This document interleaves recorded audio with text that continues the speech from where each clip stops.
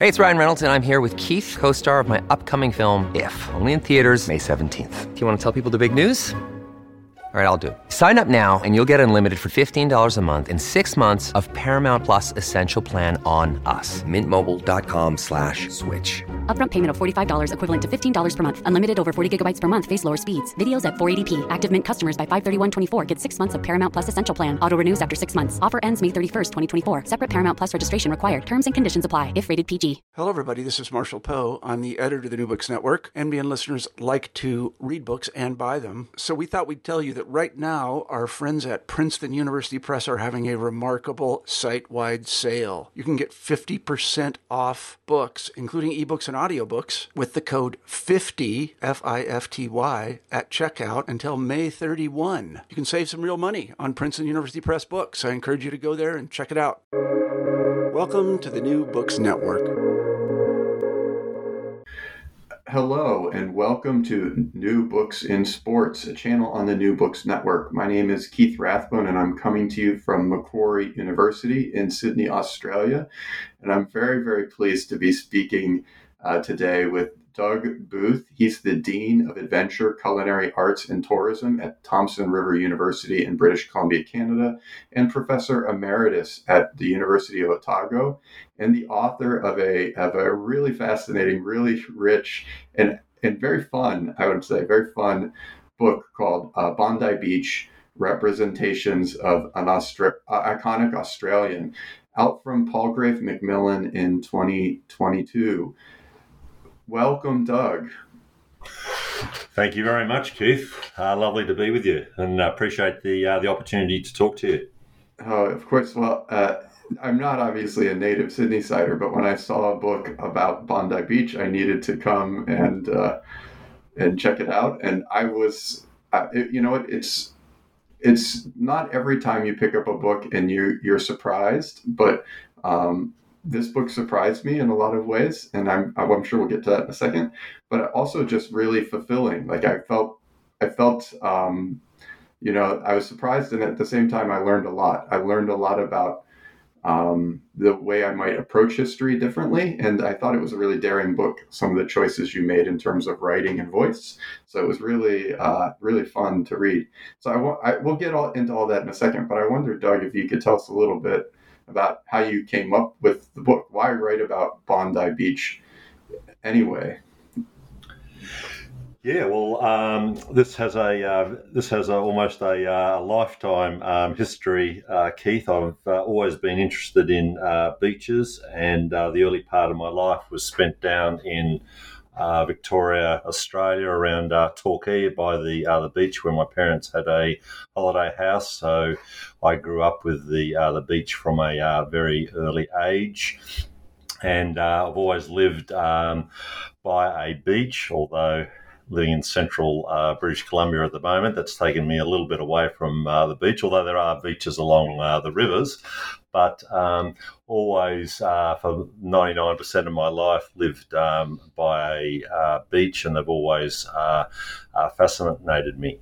And so I did my first degree in geography at Melbourne University, and I was very interested in physical geography, and I did coastal geography with... older people may remember the great Eric Bird, so I remember doing his course. Didn't do particularly well in it, much to my dismay, but I did that course in physical geography. But then as I proceeded through my degree, I got more and more interested in human geography and social geography and cultural geography, which took me away from the physical and reorientated my interest in the beach towards what was going on there socially. And right from a very early age, I saw the beach as a contested site in Australia, contested between different cultural groups, particularly surf lifesavers and surfboard riders or surfers. And so I've written a little bit about that over the years. After I finished my PhD, which was actually in South Africa on the sports boycott of South Africa, during the apartheid era. Although I must say I also wrote one little piece about the desegregation of South African beaches while I was there, and that was a fun little piece that I wrote. But I became more and more interested in the social side of sport, and I managed to get a job at after I finished my PhD at Macquarie, I must say, Keith, working there with Colin Tatz in the politics department. I got a job at the University of Otago teaching the history of sport, and I was your standard social historian of sport. Basically, I saw sport, as I mentioned earlier about the beach, as a site of contestation as to the meaning and the organisation and the governance of sport. So I was your standard social historian of sport. And then a couple of things happened around about 4 years apart. The first one was at the University of Otago, where my mentor there, John Loy, who was very well known in the sociology of sports circles, and he was the dean there and the chair of the department. And he said to me one day, he said, I want you to come into my research seminar and talk about history and talk about the different methods and approaches to history. And I have to confess, I hadn't even given the subject the slightest bit of thought, and I was a bit miffed at the request. I didn't want to do that. I knew how I approached history. I knew how I wanted to teach it. I knew how I researched history, and I wasn't particularly interested in what my colleagues were doing. And of course, this may come as a surprise to some people, but even today, you can easily get a PhD in history and not have investigated or looked closely at methods. A lot of universities are still not deeply analysing and interrogating and examining historical methods. So this came late to me. But that one little request, which, as I said, miffed me at the time, actually sent me on a new trajectory. It forced me to come to grips with what historians are doing, how they approach their subject, the different ways they approach their subjects and topics. And as a result of that, I put together a little template, and I gave my presentation to John Loy's class, and at the end of it he said that was a good job, there's a book in that. So I thought, well, I was finishing off another book at that stage, and I thought, oh, well, this can be my next project. So I started looking at the historiography of sport history and what my colleagues were doing in the field. And that was, as I say, a real revelation to me, a real revelation to see all these different ways that historians go about their task. So as a result of John Loy's request, I think I probably got about probably 75% of what sport historians were doing. At the time, I probably got 90%, but of what sport historians were doing, probably 95% of what sport historians were doing. But then in terms of the broader field of history, probably around about 75%. And then a couple of years later, I was speaking to my friend and colleague Murray Phillips from the University of Queensland, and he too, at around about this time, a few years in front of me, had started looking at the historiography of sport. And he said, you need to really look at what the radical philosophers of history are saying, and they'll give you a new slant. And he gave me a couple of references, and that transformed my whole understanding of the history of sport and what historians do. So as a result of that, I ended up about 3 years later writing The Field, Truth and Fiction in Sport History. And at the same time, I started thinking about, well, what I need to really do is go back over all my old work and ask the question, could I rewrite this work differently if I took a different slant, if I took a different historiographical approach?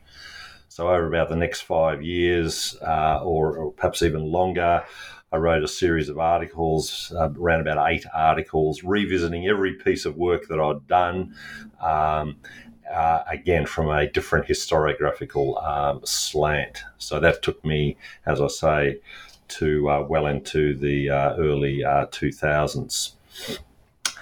And then at that stage, I started thinking about, well, what's the next big project? What can I do which is different? And I thought I need to really start venturing now into a more creative approach to history and ask myself, what can we do with history in a new creative way? And so at the same time, I'm thinking about, well, what's going to be my subject for looking at this new creative topic? And I decided, well, let's go back to the beach. I'll choose a beach, and at that stage, just purely coincidentally, I happened to be in Bondi doing some other research, and I thought I can still remember the moment when I decided to do this project. I was actually on the bus from Bondi Junction down to Bondi Beach, and I thought, I know I'm going to write a biography, a creative type biography of Bondi Beach. So that was in 2005, and it took me the best part of 16 years to eventually complete it, but I just to chipped away over time.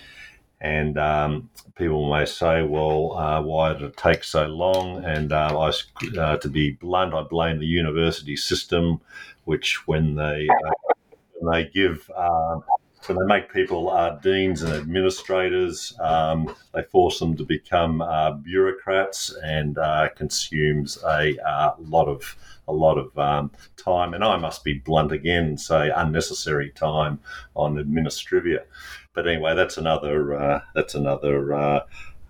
story and another battle to be fought. No, please.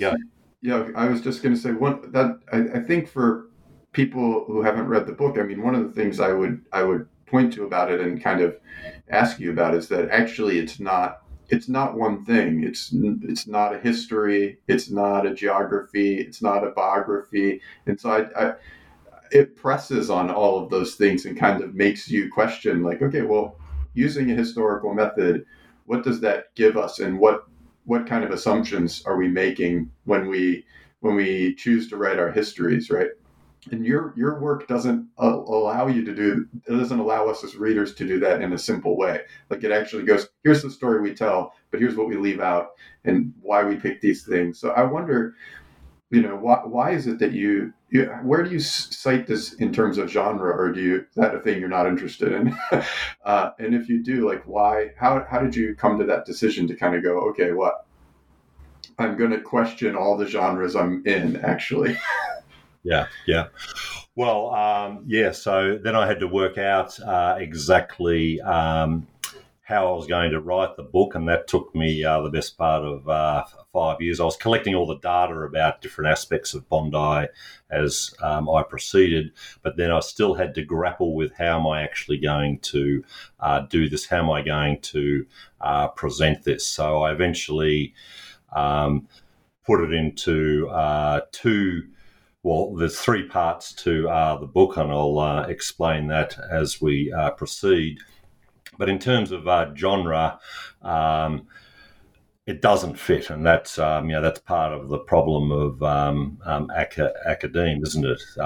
People say, "Oh, we want multidisciplinary work, and we want to see people crossing disciplinary boundaries, etc., etc." But ultimately, they don't. ultimately what they really want is reinforcement of their own silos. Universities aren't really interested in employing people who work across multidisciplines. They say they do, or certainly administrators say they do. Administrators say they do, but then when the hiring committees come and sit down to actually appoint someone, they're all looking to see, well, we want to employ someone like me and who works in my discipline. They're not interested in thinking about people working beyond their own disciplines. And this is, again, me being blunt here, Keith. But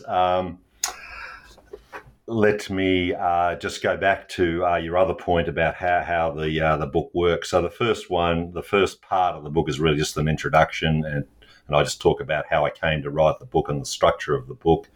And essentially the book is divided into two parts. Bondi, I call the first part Bondi in Place and History. And this is a 8 or so chapters examining a particular theme. So there's a theme, sand, storms, Eura. This is the reference to Aboriginal people who were inhabiting Sydney prior to European colonisation. And then I've got a chapter on colonisation and the different images and the different ways in which British settlers and colonisers saw Bondi. Then got a chapter on surf bathers, one on surf lifesavers, one on surfboard riders, one on nature and culture, and one on the pavilion. So that's all in Bondi in Place and History.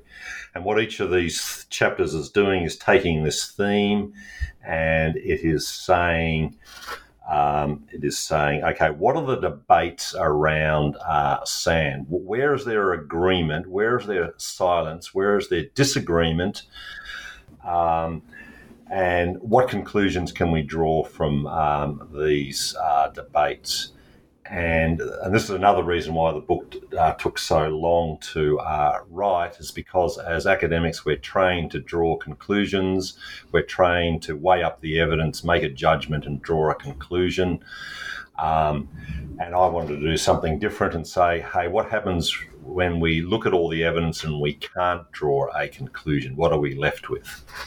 So every chapter in this first part, Bondi in Place and History, is about trying not to reach a conclusion. And that, I can assure you, is very, very difficult to do. So essentially, I had to write everything 3 times. Once from the perspective of arguments for, once from the perspective of arguments against, and then the third time is not trying to draw a conclusion, but on the contrary, saying there is no conclusion here. We're left asking questions. So Yeah, go over. I found that really. No. I was going to say I found that really interesting because you actually kind of explode the nature of narrative. You go. Historians pretend like we're just capturing evidence and then we are recapitulating the past, but that's not what we're doing. We're telling stories, and when we break away from that narrative chain that we train ourselves so well to ignore, what are we left with? Which could be complicated and difficult exercise, I'm sure. It felt counterintuitive, but it made a lot of sense once you get to the end. It's very counterintuitive after you've spent, 10 years getting to the stage where you've done your PhD, and then another 10 years of teaching students of, this is the conclusion, drawing a conclusion or telling the story. And of course, the historical narrative is very much about ending with having a moral ending and a moral conclusion, which is supposed to provide us some direction into the present and to the direction into the future. So you're 100% correct there, Keith, in my humble opinion. And then I'll just briefly say that the third part of the book I call The Voice of Bondi, and this is a biography of Bondi Beach written from the perspective of the beach. So this is the beach having a viewpoint, having a perspective, and drawing all these different themes together and presenting its opinion. And so I call this the Voice of Bondi as the broad title for the part of the book. But I also present it as a autobiography of Bondi speaking, and this is, of course, my attempt to give Bondi the voice, to give Bondi the centre stage, and to comment on all these themes which I identified in the first part of the book. And clearly I'm the author of the autobiography, but where decisions have to be made, then I'm saying, well, what would a beach say about, for example, rising sea levels? What would the beach say? How would the beach? What would the beach attribute that to? And so this comes back to the geology of Bondi. A couple of points that I should make first of all is that Bondi, over the last round about X million years, about over 2 million years, Bondi has existed plus or minus in its current position round about 4 times. So sea level rise, sea level fall, and then it comes back, and you've got a kind of Bondi beach previously. So there is a life cycle there, geological life cycle. The second point, which actually saved me a lot of time and effort and was very fortuitous, is that Aboriginal people have been living in Australia. There's a very extended debate over that, but there is an agreement that that Aboriginal people have been living in Sydney for at least 25,000 years. So that we can accept that, or I'm prepared to accept that as a historical or geographical or anthropological fact. So the critical point here is that Aboriginal people were in the Bondi area before Bondi was even formed. So they moved out to the east as the sea level dropped, and as the sea level rose again, they moved west back towards where Bondi currently exists. So the important point is that they were there before Bondi was born. So I talk about the birth of Bondi 6,500 years ago.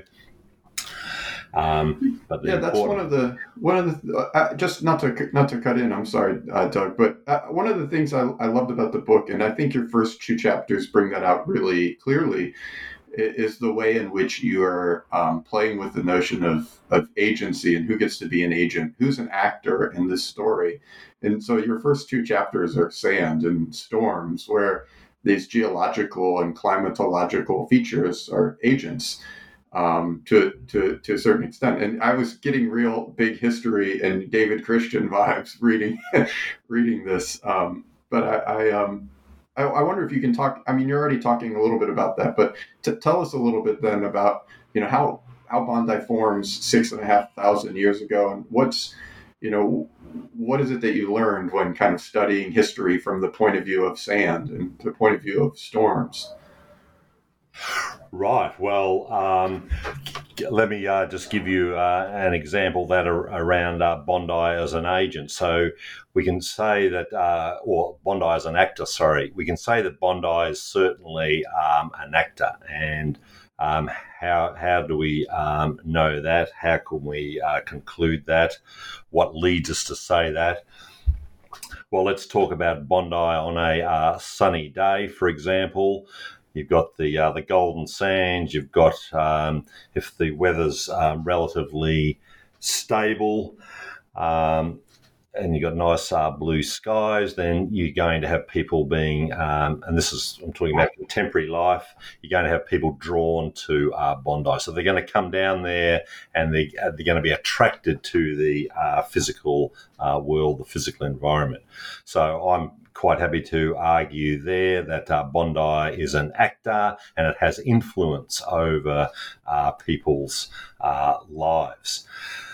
The southerly blows through, and the sand starts getting kicked up. The water starts getting ruffled. The waves start breaking, and Bondi becomes an unpleasant place. Bondi's moods change, and 90%, 95% of the people suddenly leave. So there we have, as I say, Bondi as a real actor.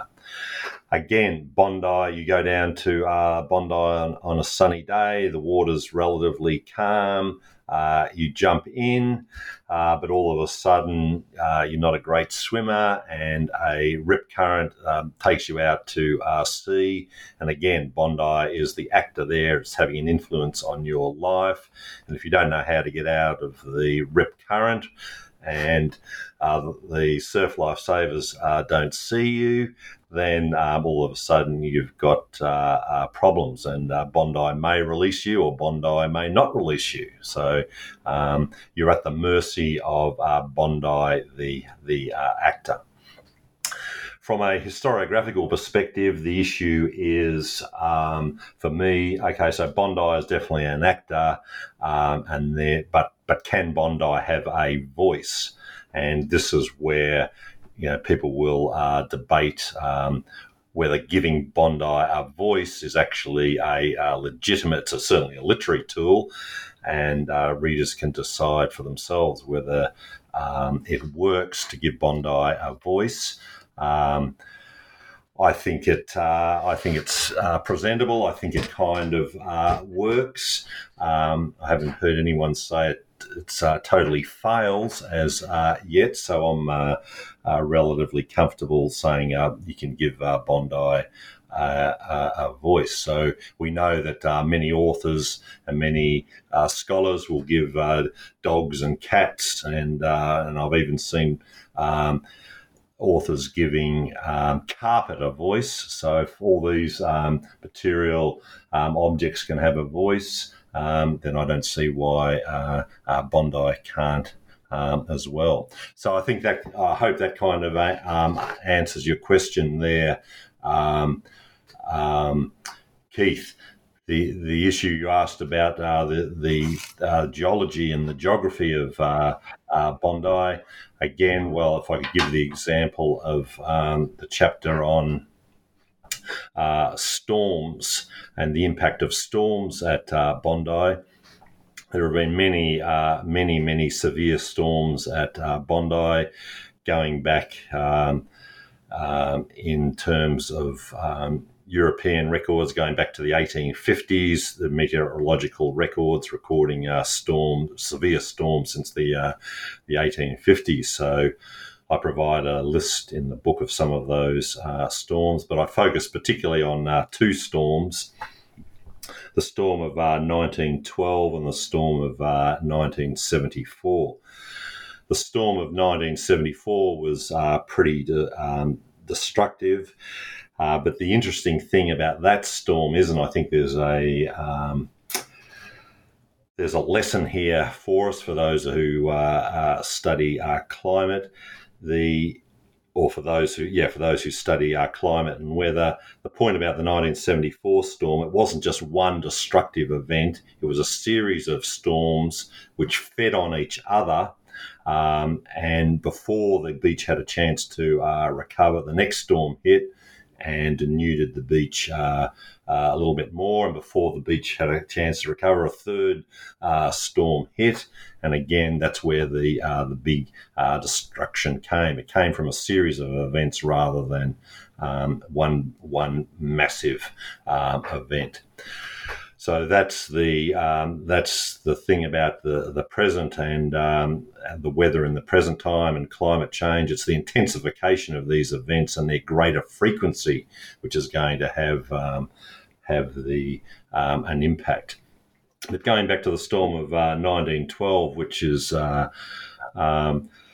famous or infamous in the eyes of some people at Bondi for one particular reason, and that is the sources of the time of the storm of 1912 and the literature around 1912 blame the storm of 1912 for putting the so-called big rock, lifting the big rock from the seabed or the shore platform onto the top of the shore platform and creating what is now known today as the big rock at the Ben Buckler headland and shore platform. It's a massive rock, over 230 tonne. And it's a very, very prominent geological feature in Bondi. And there have been lots of controversies around the big rock and explanations to try to explain how it was, how the rock came to be on top of the platform. Lots of debates, really intense debates around that, which are still ongoing.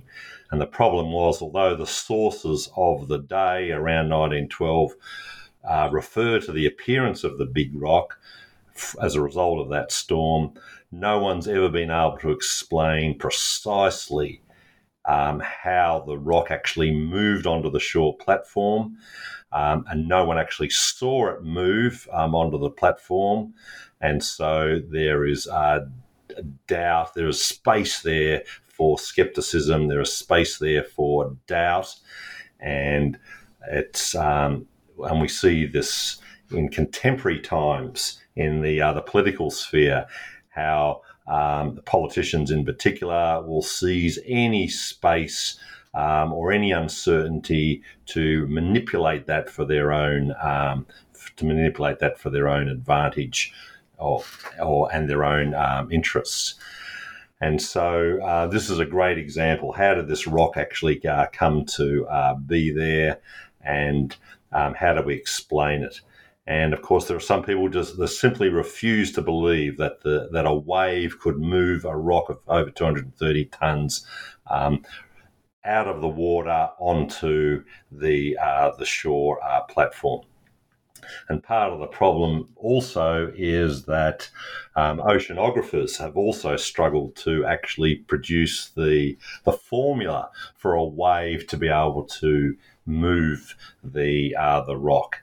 And so we've seen over the course of over the course of basically a century, we've seen the force required to move a rock of that magnitude move from 10 meters down to just under 6 meters. So the formulas are being constantly refined and adjusted and explained. And now we're seeing, as I say, the size of a wave necessary to move a rock of that mass is now down to round about, I think it's about 5.8 meters. And so, we've seen storms at Bondi generating waves of that magnitude. So it is now within the realms of possibility, if you are an oceanographer and a scientific believer, to believe that a wave could have that much force to be able to move a rock of that size. But as I say, irrespective of what I say, or irrespective of much better oceanographers and ocean geologists than me, the ability to convince people of that is extremely difficult. Extremely difficult. I did love that particular part of that chapter, because you went through all the conflicting evidence, and you do. This is exactly what I was saying earlier about, maybe not leaving us with this quite a simple story. Is you do point out, there were pictures of an earlier rock, but it doesn't really look like that rock, and people don't agree. These two chapters in particular, I want to really highlight for people who haven't read the book yet. These 2 chapters are really rich with that kind of interdisciplinary engagement. So you are, as a reader, you're going to have to read some of the science. You're going to have to read some of, you're going to have to try to make sense of hydrological data to understand, can these rocks be moved? Which I imagine was I didn't know you did your BA in geography, so maybe that wasn't as tricky for you, but I'm reading it going, oh man, I got to bring back the science for me. But it was really fascinating. One of the things that what those chapters did for me, and then leading into the next 2 chapters, kind of which for my mind worked a little bit together. The chapter on indigenous or Eora use of Bondi country, and then the Barrawalgal or colonizer use of the countries. This way you play with the nature of static and dynamic, because of course settler colonial people said, oh, well, Indigenous Australians' use of the space was just static. And you say, well, that's not really the case, but we don't know enough maybe to know exactly how they were using the space entirely. And then on the other hand, that you also are very critical in some ways of the over dynamic use of space, like the sense that it was settler colonial people who, in this moment of Anthropocene, kind of have brought real destruction to the beach, right? So even though maybe indigenous people weren't static in their use of it, they were at least homeostatic. So I wonder if you can talk a little bit about how did indigenous people use Bondi country, and how early settler colonial people were starting to use it. And you even talk a lot about kind of the interracial entanglements in that space, that it didn't shift quickly from one to the other, but actually remained kind of both for a long time. Yeah, well, a lot of recent work on Aboriginal, or in the field of anthropology, have really focused on the entanglements between the Aboriginal people and early colonizers. I should also just point out a little bit about terminology here, Keith. So I use the term Eora is basically applied, as I understand it, applied to Aboriginal people who lived across the Sydney Basin. And then for the people who live south of Sydney Harbour, down to as far as Nowra even, some people call them the Greater Dharawal nation, or indigenous nation, and so that's the term I use. I use the term Dharawal for Aboriginal people who moved in and out of Bondi. And what contemporary anthropologists such as Paul Irish are highlighting is that there was a lot of movement of Aboriginal people up and down the coast, and there was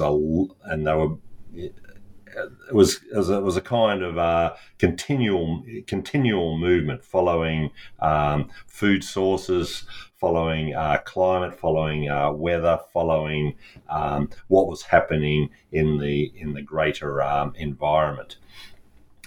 So this was in stark contrast to the first settlers' characterisation of Bondi as being barren. So there was a real barrenness trope in the early narratives.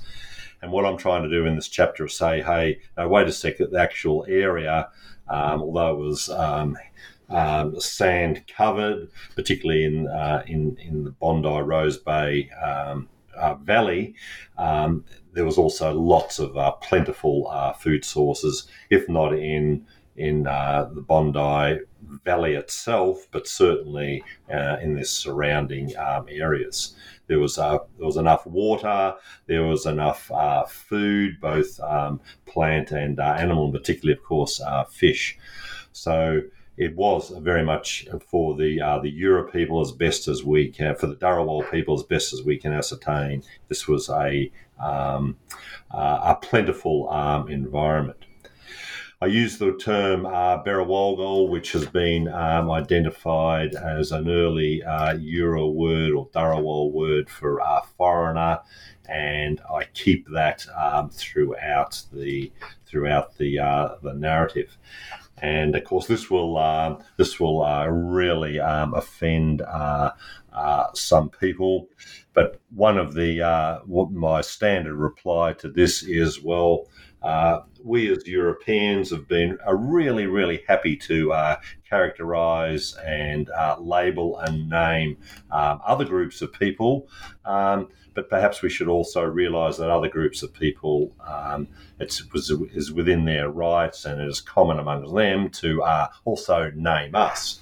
And perhaps we may not be so, and perhaps the names they bestow on us may not be so flattering.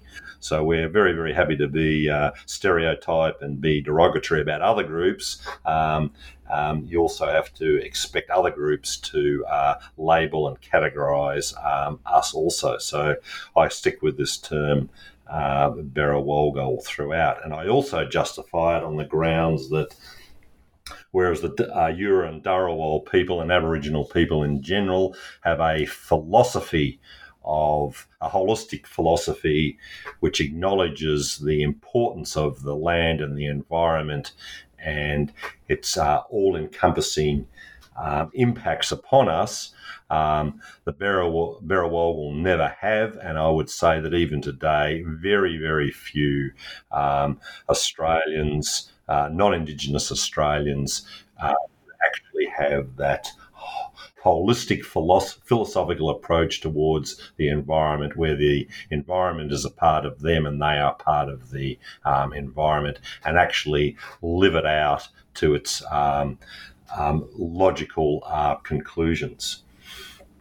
So that's why I use that term, and I stick with it throughout. Clearly, most Australians regard themselves as Australians, and they're Indigenous to the extent that they're not going anywhere. There's nowhere for them to go. They can only be a citizen of Australia. No other country is going to welcome them. Limited numbers of people, and I'm an example of that. I can move from country to country. So I've moved from Australia to South Africa to New Zealand to Canada. But it is a tricky process. It is a long process. It's a bureaucratic process. It's not a friendly process. It's not a welcoming process. It's mentally, psychologically, and physically hard. So it's certainly not something that 25 million people can suddenly up and out and say, "Oh, well, we're not Indigenous to Australia. We're moving off now. We're going back, wherever back might be." So yeah, there are 25 million people who can call themselves Australian and committed and Indigenous to Australia, but I am saying that there is a difference between the First Nations people of Australia and those of European descent in terms of their holistic understanding and approach to the environment. And it's a totally different ontology, it's a totally different philosophy. And until that is actually addressed, and it's not going to happen quickly, you've got absolutely no chance of getting to grips with climate change, for example. That's a story for today. Doug, in your chapter on what you call surfboard riders, what issues were you trying to address, and maybe also why did you call it surfboard riders instead of surfers? Yeah, well, that's an interesting question, Keith, and what I'm trying to do in several of these chapters, and these are the chapters which give a physical culture / sporting dimension to the book, and bring out the as I say, the physical culture side of Bondi in the book. And the surfboard riders, I'm using that term to distinguish surfboard riders from body surfers and surfboard and surf bathers. So both those terms, surf bathers and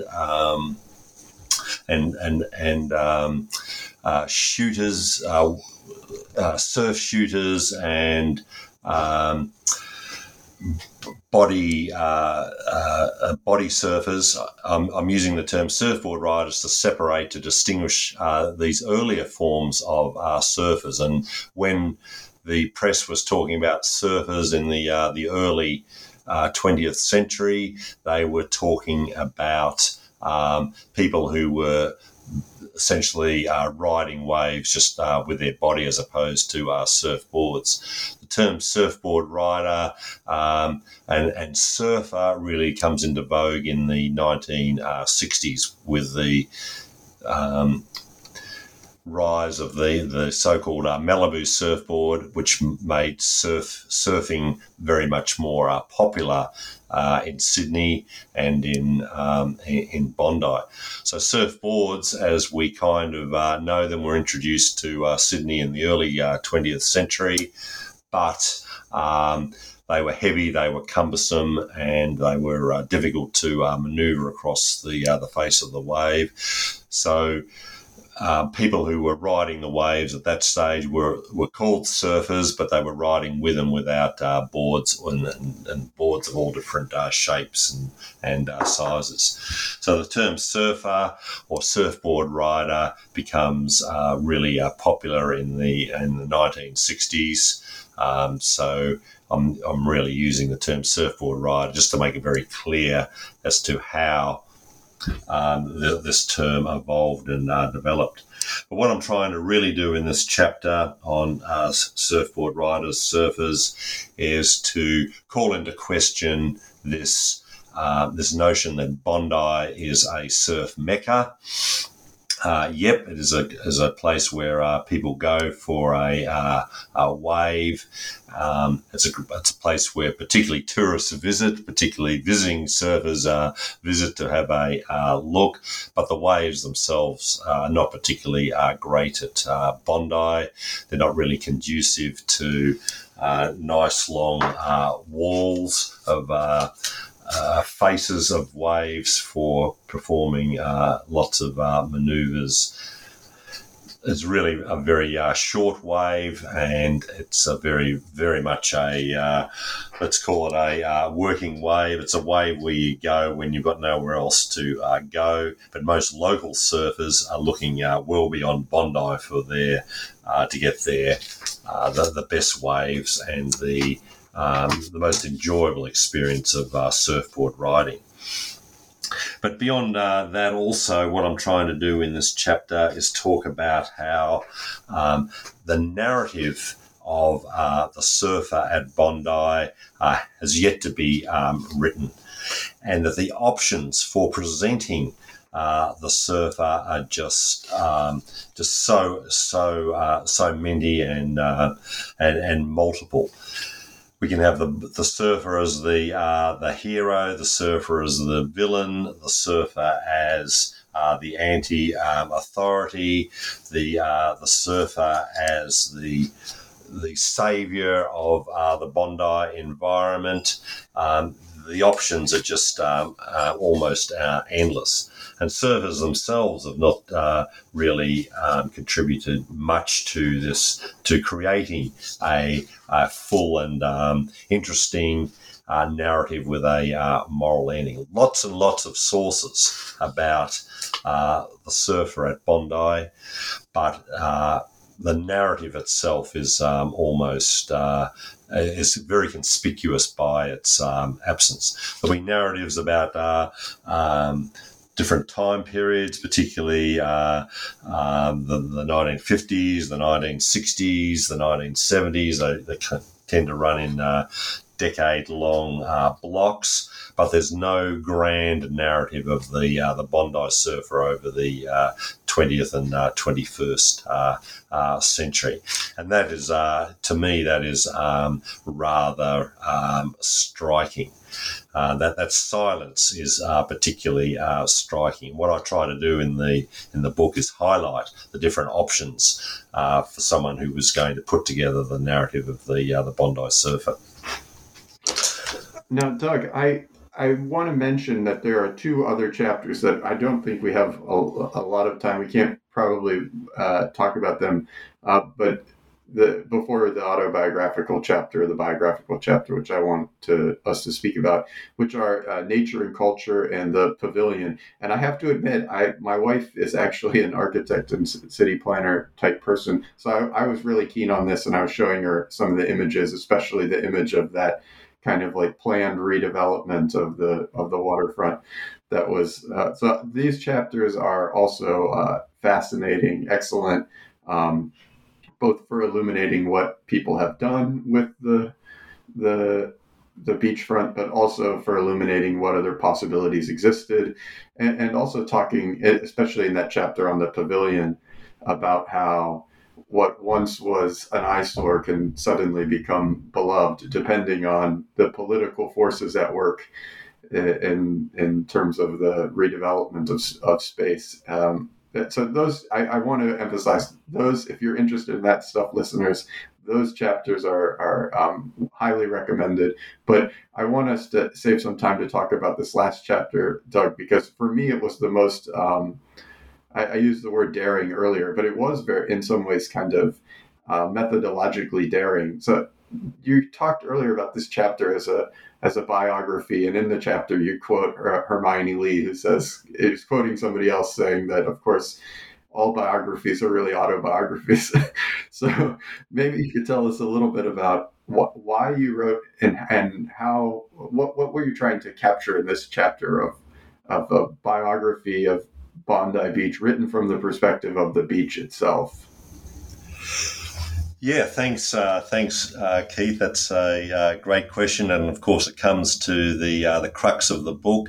What I'm trying to do there is do something different, do something a little bit creative within. I'm still arguing that I'm working within the realms of the historical narrative, and I'm true to the sources. There's no. I'm not making anything up. In every statement there, and you'll note there that every statement of which has sources, I've listed there. They're all referenced, so nothing is made up. But what I'm doing the exact opposite to what I did in the first section of the book, Bondi in Place and History. Whereas in Bondi in Place and History, there is no conclusion. What I'm trying to do in The Voice of Bondi is write very much a narrative with a beginning, with a and with the end pointing to a moral conclusion and a moral direction, giving us some lesson. And the lesson here, very much from the perspective of Bondi, is acknowledging that it has a natural life, probably of round about 20,000 years for an embayed beach on the New South Wales coast. So the geology of rising and falling sea levels would indicate that Bondi could expect to live around about 20,000 years. It's 6,500 years old now. Bondi now is starting to sweat and say, am I going to get to my 20,000 years? You know, it's like a bit like humans. What is it? 70, something like that. This is what we kind of expect to live to. In Bondi's case, it's 20,000 years, 6,500 years old now. It's starting to sweat. Am I going to get to my my natural 20,000 years with the sea level starting to rise? Perhaps imperceptibly at the moment. but you get a few consecutive storm surges, you get a rising water table, and it's going to change the game. Certainly the consultants that Waverley Council has brought in, they're saying, okay, that the promenade's going to be significantly undermined and it's going to become unstable, at least, certainly at the latest by 2050. What are we going to do then? And it's certainly worthwhile pointing out to readers, Keith, that the Bondi Beach Rose Bay Valley there, old South Head Road, which essentially follows the watershed across the middle of that valley. It's only 4.5 metres above sea level at the moment, so the sea doesn't have to rise too far before a lot of the properties in the valley are going to be put at risk by things like the rising water table and storm surges. So it's happening and it's coming. So if you're 20 years old now, 30 years old now, your children and grandchildren are going to be living it. So that is basically a geological fact. So I'm writing this from the perspective of the beach, and the beach is saying, "Hey, I'm sweating on what's happening in the world now. I'm sweating on the fact that you say, you being the Berrowalgal, you say that you love me. You say you love to come down to Bondi. You love to see the open spaces. You love to see the big horizons. You love to see the water moving and the clouds moving. You love to see the birds flying, etc., etc. But what have you actually done for me?" And Bondi is suggesting, well, actually, you've done stuff all for me, apart from throw your cigarette butts in the sand. No one enforces it. You throw your litter all over the place. To clean up the litter, you need a massive army of people and their machinery, which is only contributing more junk and rubbish into the place. You're building these facilities for visitors, such as the pavilion and the Bondi icebergs, but what are they doing to actually make me a more natural and attractive place? So these are all the questions that Bondi are asking. And these, of course, I've got to say, Keith, these are hard questions for me also, but they highlight the use of my term Berrowalgal. So I love to go to the Bondi icebergs. I think it's an absolutely fantastic place, but it's also a blight on the physical environment. So socially, I'm drawn to it, but I also recognise that it is an absolute blight on the environment. The shore platform should never have been dug out in the first place to create the pool. That was a destruction of the natural environment. The buildings around the changing rooms and the restaurants and the coffee bars and all that. I love to go to those. I love to go to those places. I love to see the view there, but they're also a blight on the environment. The physical environment and the natural environment. So you can't have it. Both ways. So I realise the paradoxes and contradictions in my own position, and I know that when I go down to Bondi, just taking my surfboard out into the surf, I'm creating pollution. The wax comes off the board. The plastics come out of my swimsuits and wetsuits.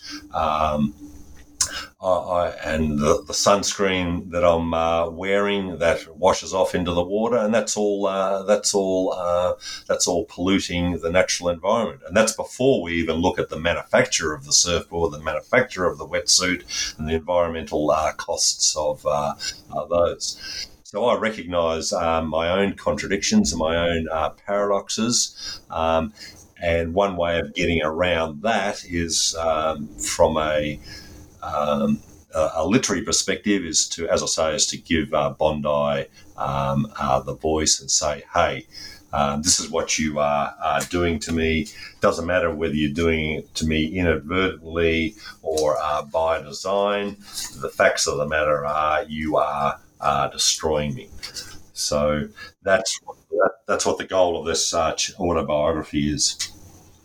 I was struck, in the context of today too, by this. This is not a question that you necessarily have to answer, but just some thing that struck me in what you're saying and in reading the book.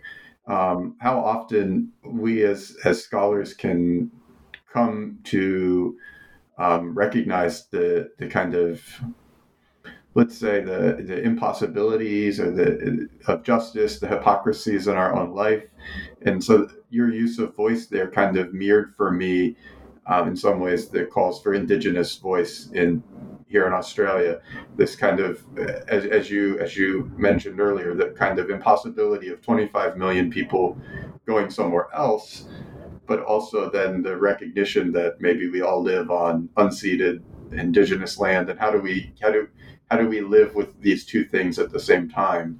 I don't know. Yeah, I mean, your book doesn't provide an answer with what to do about Bondi. I mean, although I did like the imagination of the Bondi Rose Bay Valley. 2 stories only would require a lot of demolition. But yeah. Well, I mean, the point is that the council at some point. I would have thought, and I may be wrong, I've got to address this, and it's better that they address it in 2020 than wait to 2050 when it's going to be more expensive to address and a lot more difficult. So, that we needed to decide, or the councils need to decide, the policymakers have to decide, are we going to live at the beach, or are we going to live with the beach? If we're going to live with the beach, then how are we going to adjust our living conditions, our living circumstances to accommodate that?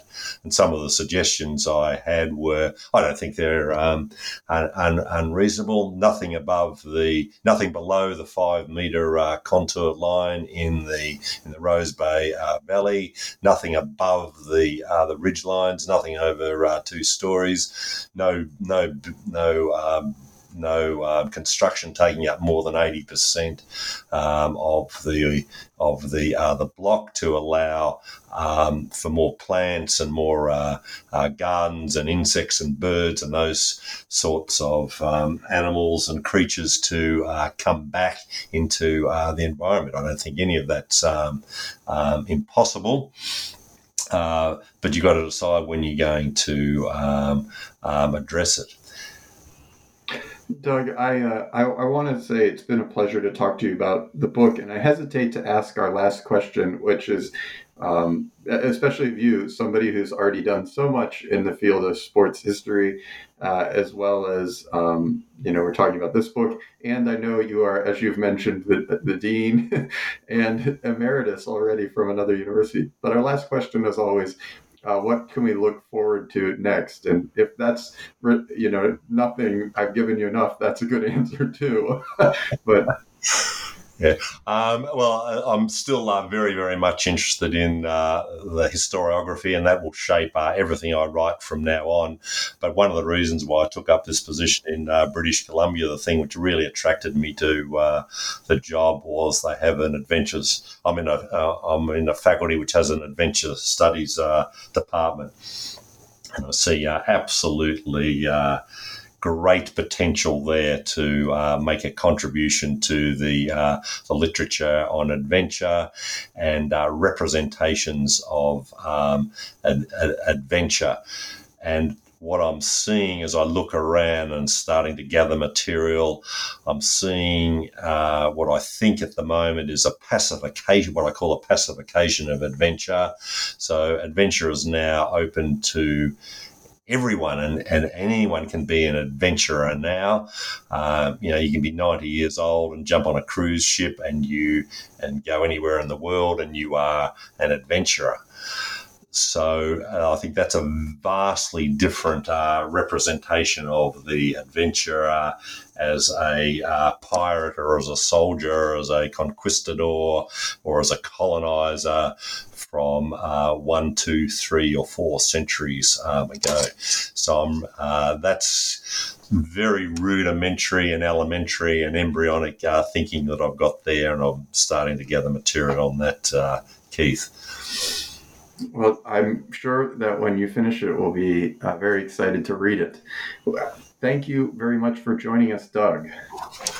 Thank you, Keith. I really appreciate the opportunity. It's been fantastic. We've been talking to Doug Booth. He's the Dean of Adventure, Culinary Arts and Tourism at Thompson Rivers University in British Columbia, Canada, and he is a professor emeritus at the University of Otago. We've been talking about his cracker of a new book, Bondi Beach, Representations of an Iconic Australian, out with Palgrave Macmillan this year, 2022. Thank you so much for joining us, Doug. And I am Keith Rathbone, coming to you live here on the New Books Network, New Books in Sports channel from Macquarie University. Thank you very much for joining us, Doug. Thank you all listeners, and have a great rest of your day.